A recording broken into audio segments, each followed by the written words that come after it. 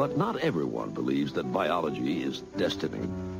For many scientists, it's your experiences in life that count. Your upbringing, your education, your environment. Chief among these scientists is psychologist John Watson, who offers a theory that is the mirror of... Pigeon learned that pecking the disc produced a reward.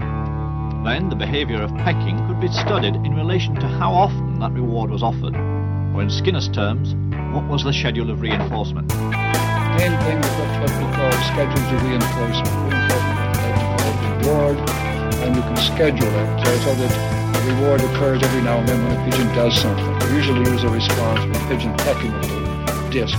Welcome back to Spit and Twitches, the Animal Cognition Podcast. I'm your host, Dave Brodbeck. Today on the podcast, for episode 14, I get Ed Wasserman.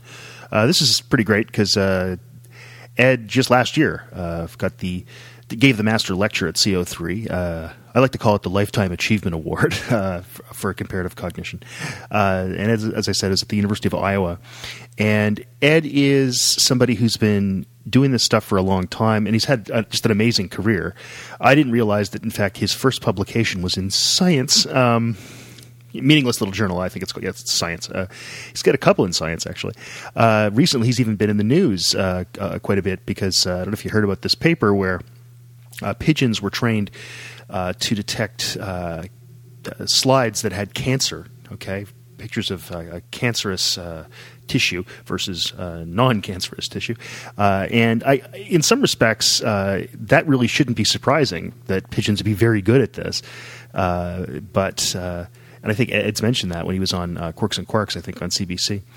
It's really something, though, I think for the general public to realize that the sort of perceptual and cognitive abilities of animals like pigeons can sometimes be better than ours, of course, because there's different evolutionary pressures on them than have been on us.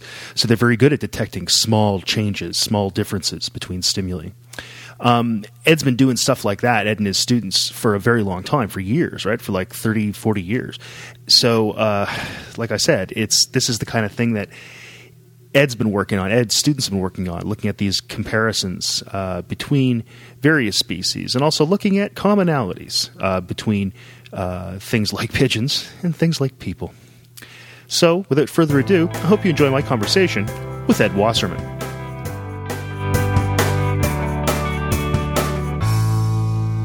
Hey, Ed, how's it going? Great. So this is kind of neat. I haven't talked to... You're the first person, I think, who's given the CO3 master lecture who I've talked to on this podcast. So, that's kind of I think it's an honor for you, really.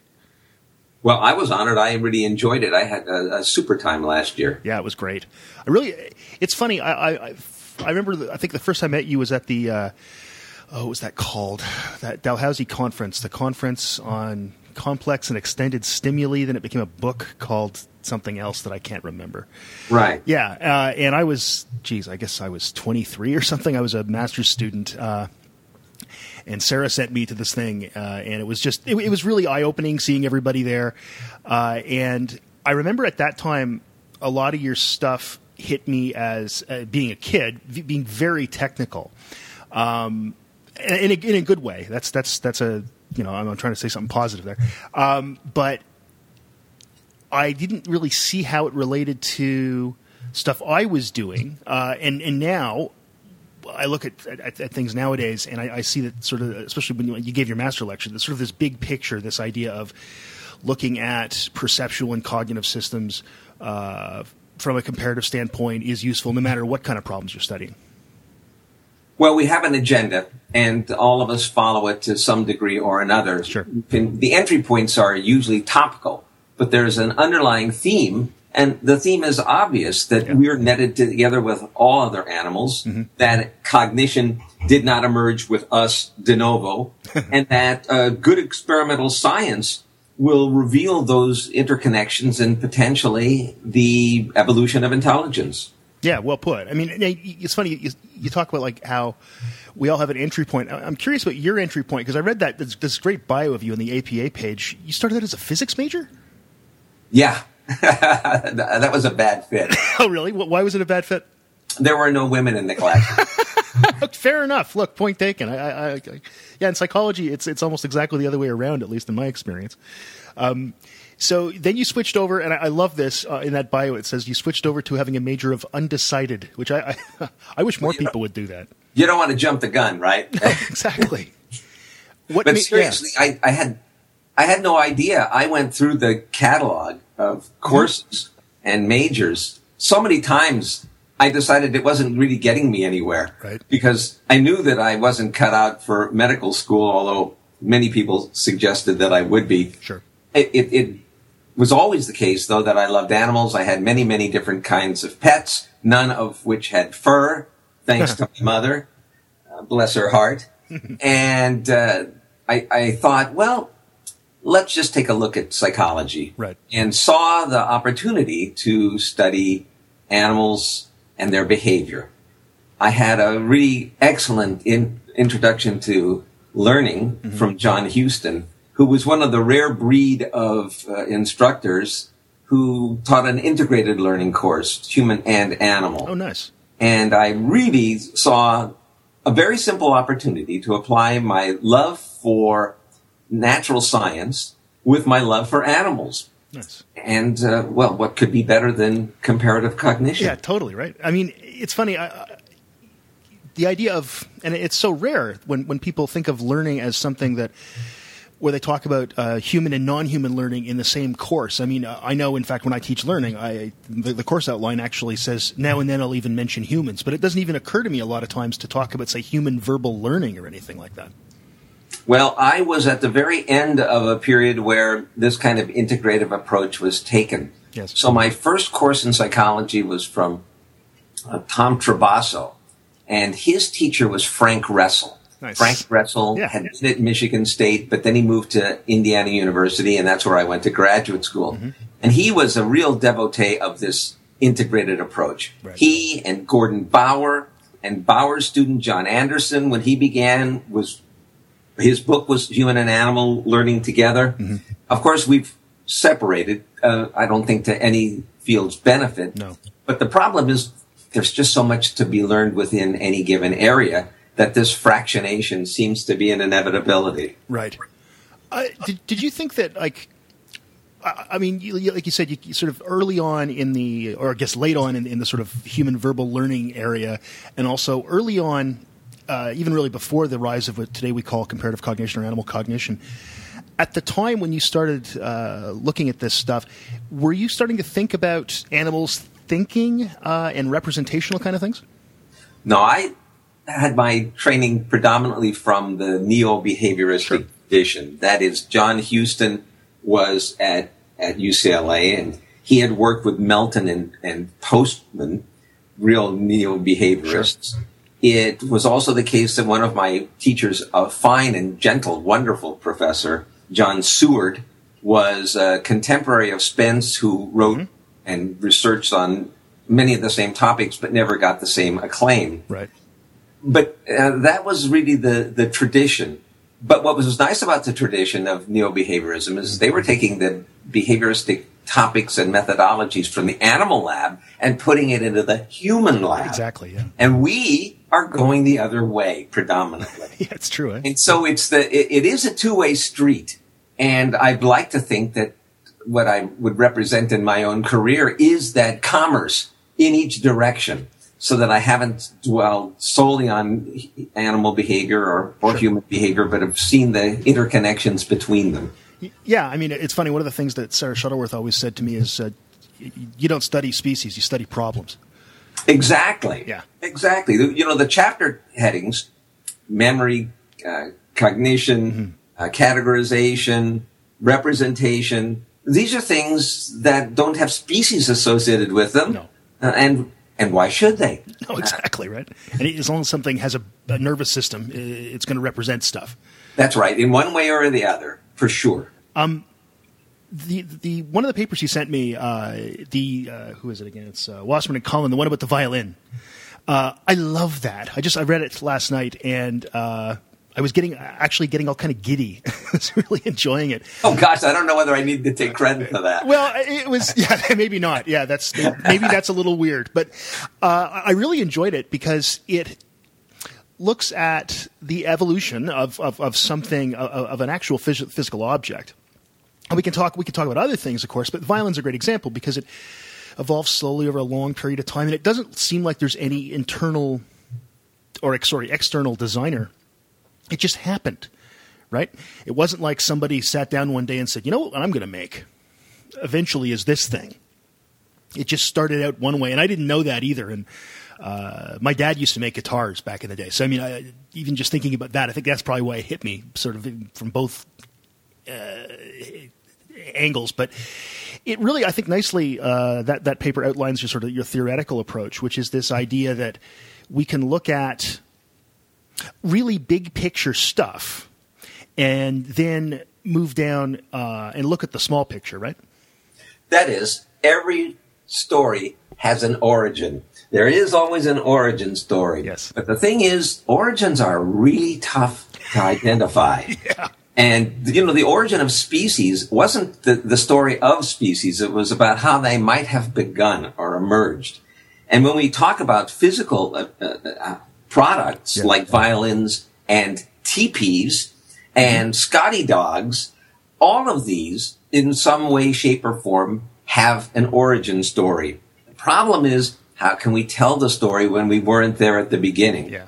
And even if we are there at the beginning, then there are conflicting accounts.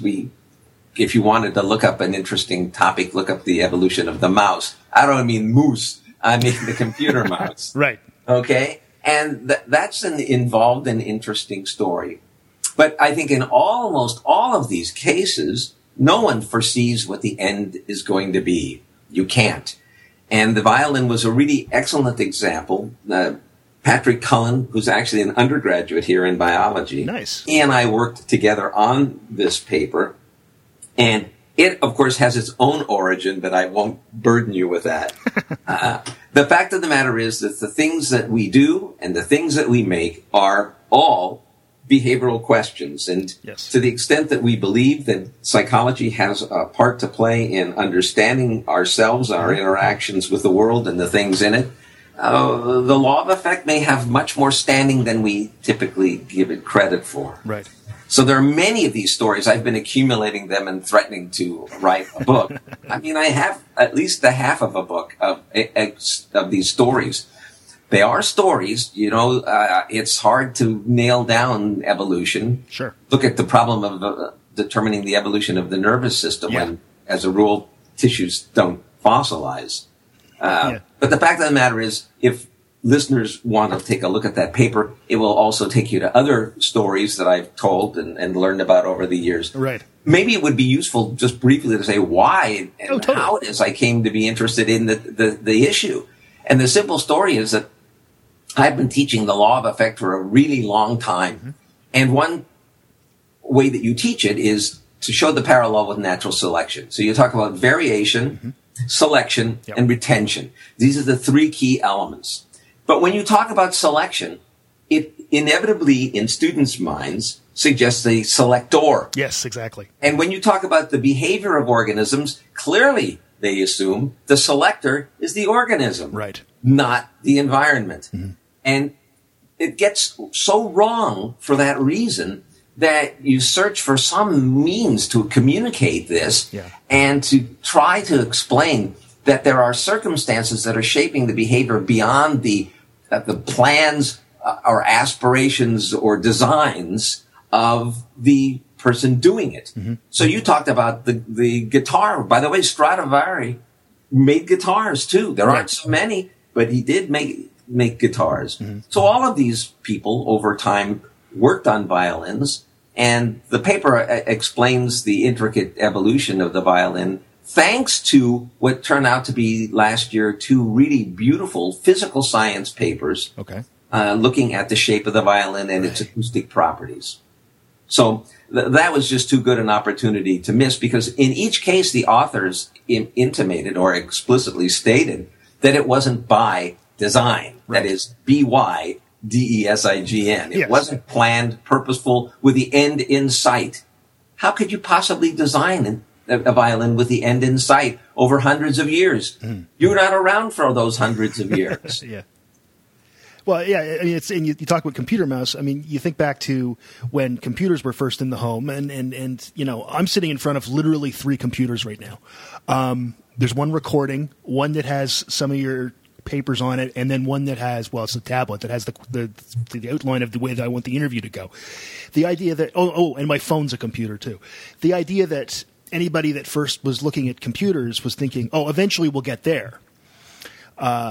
Is completely different. Yet that kind of just sort of seems to happen, and we don't even really notice it, right? And if you would ask people that, if you would have asked, I don't know, Bill Gates or even Steve Jobs 40, 50 years ago, would they expect that computers would be that ubiquitous? I think both of them would have said no.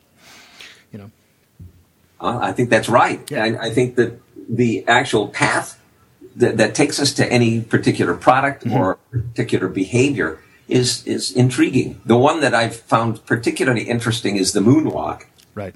Most people think that Michael Jackson invented it. Yeah. He didn't.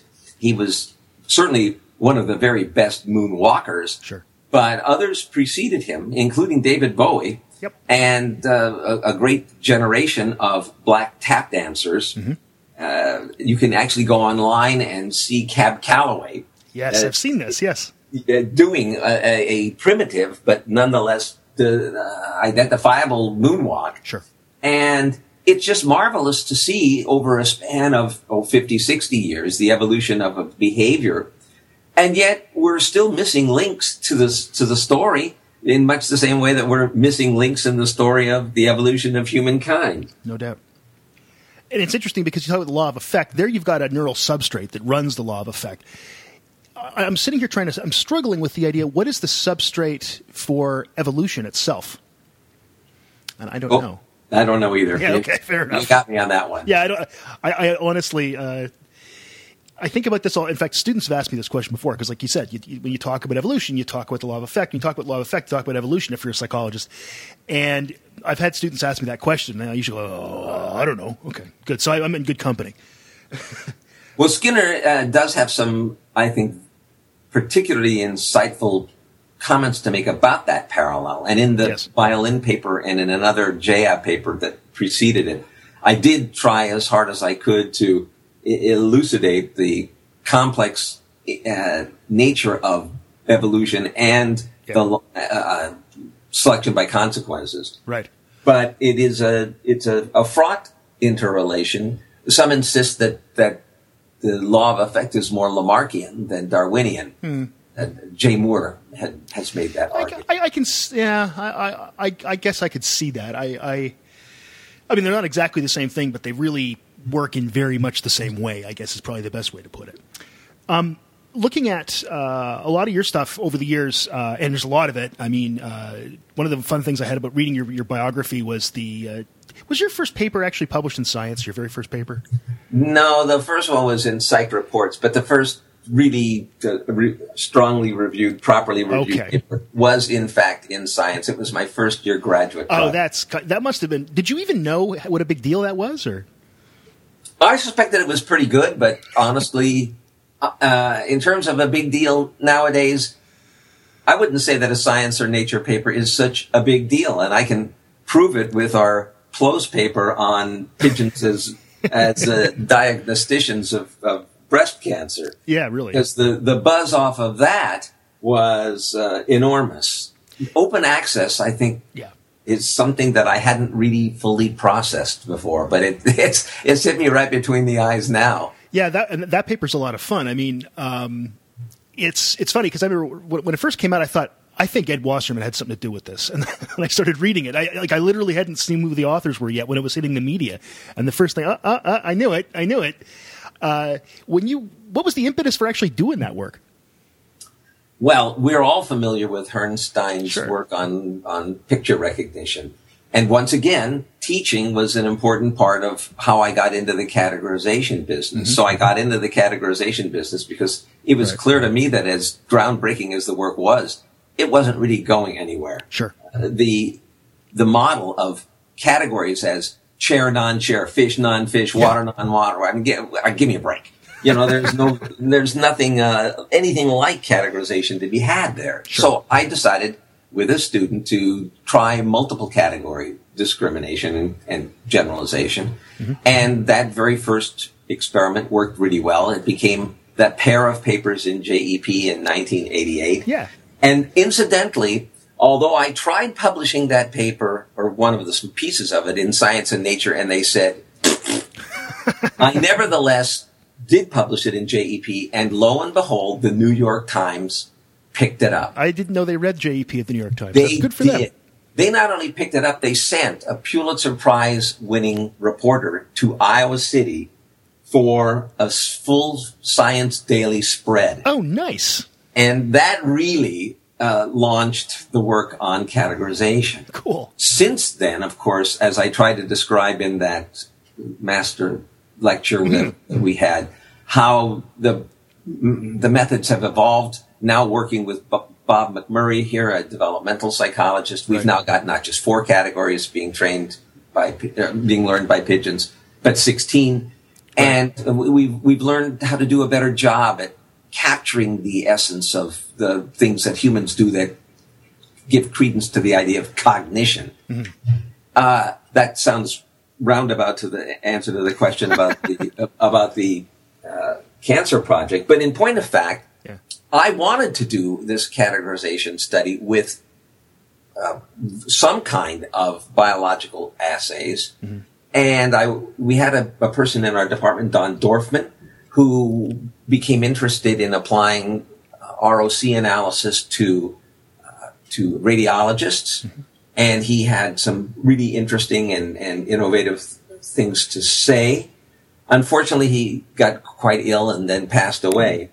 But he and I talked very seriously about doing a project like that. But remember, back then, all we had available were slide projectors. Yes. And the quality of the imagery was just going to be pretty bad. And it just never got off the ground. Yeah, I remember these days, yes. Out of the blue, I get a phone call from Richard Levinson at University of California, Davis Medical School, who says, one of your former colleagues out here, Steve Lux, said, you're just the right guy to talk to. I said, yeah, why? And he described a project, the very project that Don Dorfman and I had planned to do 20-some years earlier. And the rest, they say, is history. It became pretty clear that with the right stimuli and the right training techniques, and goodness knows we know how to train pigeons, we could get them to effectively categorize slides that were cancerous and benign, sure, which they did, and they transferred with quite high accuracy. But of course, we found limits to their abilities. Those limits came into play when the other member of the team, Elizabeth Krupinski, gave us different kinds of radiological samples, unlike the actual tissue samples that we used in the first project.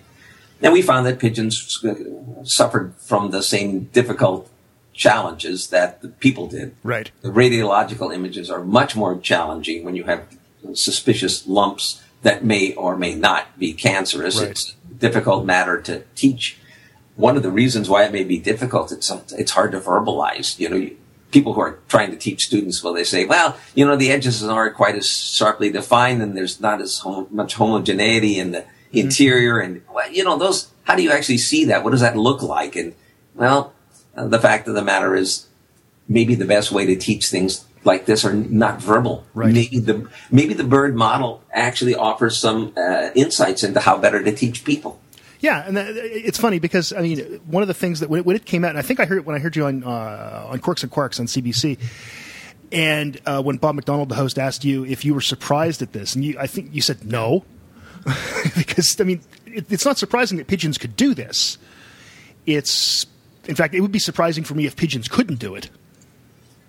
That was how I thought of it, but yeah. we've been conditioned to expect high performance from our birds. And there's a good reason why. When you give them reasonable tasks, they give us great data. Exactly. It's funny because you talk about teaching things without verbal stuff. My brother teaches. My brother's a record producer, and he teaches at a college. He's the college professor in the family, by the way, that didn't finish high school. It's funny how that worked out. But I'm not bitter. I hear that. Yeah, I'm not better. But Dan, he teaches record like production and engineering, and I asked him, how do you teach people how to get a good bass drum sound? And he said, you can't tell them. You got to show them. Right? So it's the same kind of thing. And I mean, it's fascinating, this kind of thing, because it's just repetition, and people sort of eventually pick out the important characteristics. And so, of course, the pigeons. One of the things that's always not bothered me, I guess a lot of people wonder, do pigeons see pictures as representations of the real world? And do you think that matters at all? It never mattered to me. Okay, good. Me neither. But of course, it mattered to Ron Yes. and others.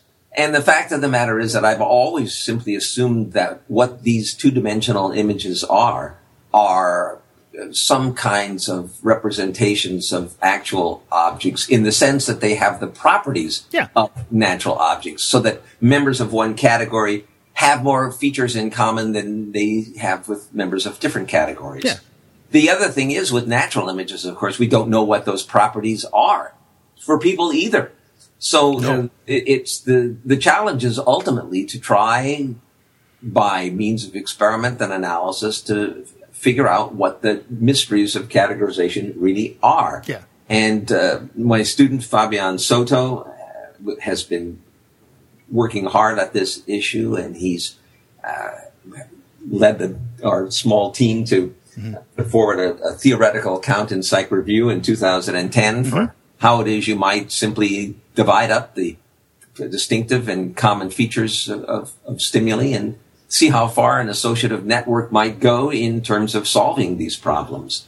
Yeah. But differential reinforcement may not be the only way you can teach categories. So in other work, a paper that's just been accepted in JEP, we've actually shown that you don't have to use differential reinforcement to teach categories. You simply need to, in some ways, tag or alert the subject to possible differences. And they somehow then can pick up on the regularities.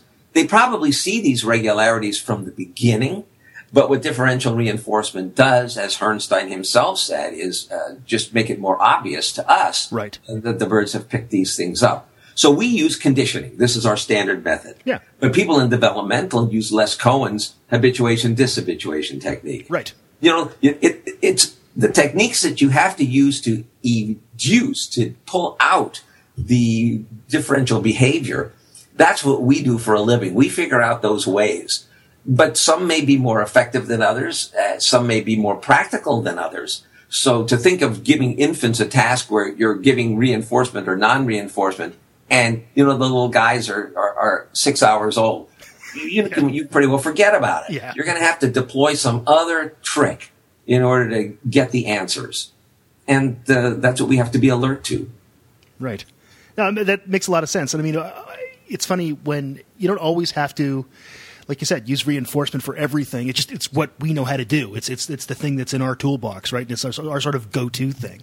It is our go-to thing. It is, though, as powerful as we deem it to be, something of a blunt instrument. Yes. And the fact of the matter is, because we use it, we have critics and commonly students say, well, aren't the pigeons just doing that because they get reinforcement?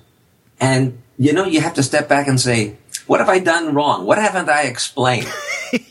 Yeah, fair enough. I mean, the answer to that question is, of course. Of course they are, yeah. But that wasn't the point of the project. Yeah. You seem not to have really caught on to the fact that we could have taught them to do something really exciting, like peck a red key or a blue one. But, you know, I mean, we decided we could use really intricate lifelike stimuli to answer fundamental questions. But no, and then you get into rather silly arguments. Yeah. And that's where I don't like to be. Yeah, exactly.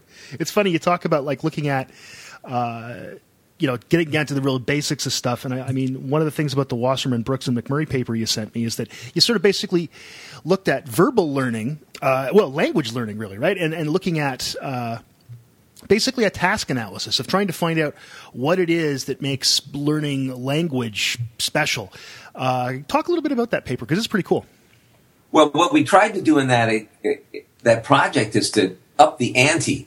We had gone from this presence-absence categorization task that Herrnstein developed to a 4-key categorization task. And although we haven't published the paper, I do allude to it in the paper that's coming out in Behavioral Processes in a couple months. We did actually take the clue from Sue Savage-Rumbaugh and build a 16-button touchscreen task for the pigeon where they actually reported members of 16 different categories. It was an arduous, painful process, but the birds did learn and they did generalize. And what was useful about the exercise was that it inspired us that we hadn't in any way got to the limit. However, we were really not happy with the fact that in order to get to 16, you had to go from 1 to 2 to 3 to 4 to 5. And every time you added a category, you had to sustain performance on the old ones, look at learning to the new one, add a button, add a visual category to the array of stimuli that you were giving. It was arduous, it was difficult, and for statistical analysis, it was a nightmare because the probability of a correct response kept going down as you kept adding categories. And so it was unworkable in the long term. And Bob McMurray made the suggestion from what people do in human developmental work, and that is, well, just show a limited number of the options, of the response options on any given trial. So although you may be training with 16 categories, only show 4 buttons. Yeah. And then I said, Bob, why 4? Why not 2? So you show the correct button and 1 randomly of the 15 incorrect ones. And that way we can start teaching at the beginning with all of the categories and all of the examples. And that's what the inspiration for the project that appeared in Cognition, the one to which you refer. Yeah. And that's cool because I had originally thought, well, it made some sense to add one category after the other as we're teaching the pigeons. But in fact, children learn language when they're assaulted with all the words that people are speaking. Now, mind you, they're not going to say infundibulate when they're talking to an infant, so the vocabulary will be a little bit narrower than it would otherwise be. But still, it captured something basic about the way words might be learned. And since Bob McMurray is a master of understanding acquisition of words and phonemic perception as well, he saw parallels that I never did. So this was a wonderful team for the simple reason that he had his expertise in developmental psychology, particularly language learning, and my skill set was, as we all know, in conditioning. And the argument that he helped make much more forcefully than I ever could and with much greater legitimacy is that there are profound parallels. And one of the big issues is whether or not learning words involves stamping in correct answers or also elimination of errors, incorrect ones. And this, gets to the yin and yang of the law of effect. Here we are back to the law of effect again. So, Thorndike talked about stamping in, but there's also the possibility of a pruning or inhibitory process that might be going on. And we're using this design now, Victor Navarro and I and Tanya Remke, one of Bob McMurray's students, to push the envelope. We're doing these experiments with both people and pigeons to see to what extent there is some basic associative mechanism behind not only what our pigeons are doing, but what babies are doing. I love the stuff with babies, partially because it's kind of like what we have to do, because you can't just ask a baby a question. You've got to design a clever experiment. And some of the best conversations I've had with other colleagues are people that work with infants, because absolutely they are kindred spirits. Yeah, exactly. I don't think I can describe how much more affinity we have with that field than with any other. People have told me, neuroscience is the way to go. That's where our work is really going to have impact. I'm having a harder time warming to that than I am seeing the parallels to developmental. Yeah. And the other thing is, of course, when we talk about rich repertoires of behavior emerging, we talk about the evolution and development of behavior. We kind of put those things together because we see different species exhibiting much more plasticity and complexity in their behavior in much the same way that we see infants grow and show both greater flexibility and intricacy. Well, I guess now that we got back to the law of effect, it's probably a good place for us to wrap it up today, Ed. If people want to find out more about your lab, do you know the URL? Just type Wasserman Psychology, Iowa in Google, and you'll find out more about me. Sounds good. If you want to follow me on Twitter, that's at dbroadbeck on Twitter. You can find other podcasts I do at broken-area.com, davebroadbeck.com, bestepisodeever.com, mmvh.ca, and of course here at Spit and Twitches. I really, really appreciate this, Ed. I hope to see you in Florida in a couple of months. You will. We'll be there with bells on. Outstanding. But not everyone believes that biology is destiny. For many scientists, it's your experiences in life that count. Your upbringing, your education, your environment. Chief among these scientists is psychologist John Watson, who offers a theory that is the mirror opposite of eugenics. Pigeon learned that pecking the disc produced a reward. Then the behavior of pecking could be studied in relation to how often that reward was offered. Or in Skinner's terms, what was the schedule of reinforcement? The main thing is what we call schedules of reinforcement. Reinforcement is what the layman calls reward, and you can schedule it so that a reward occurs every now and then when a pigeon does something. We usually use a response with a pigeon pecking a little disc, a little spot in the wall, and you can reinforce with food, but you don't reinforce every time. Perhaps every 10th time, or perhaps only once every minute or something like that. There are a very large number of schedules, and they have their special effects. Poster, and they were asking people to do something that that's really tough. The thing is that a number of quotes this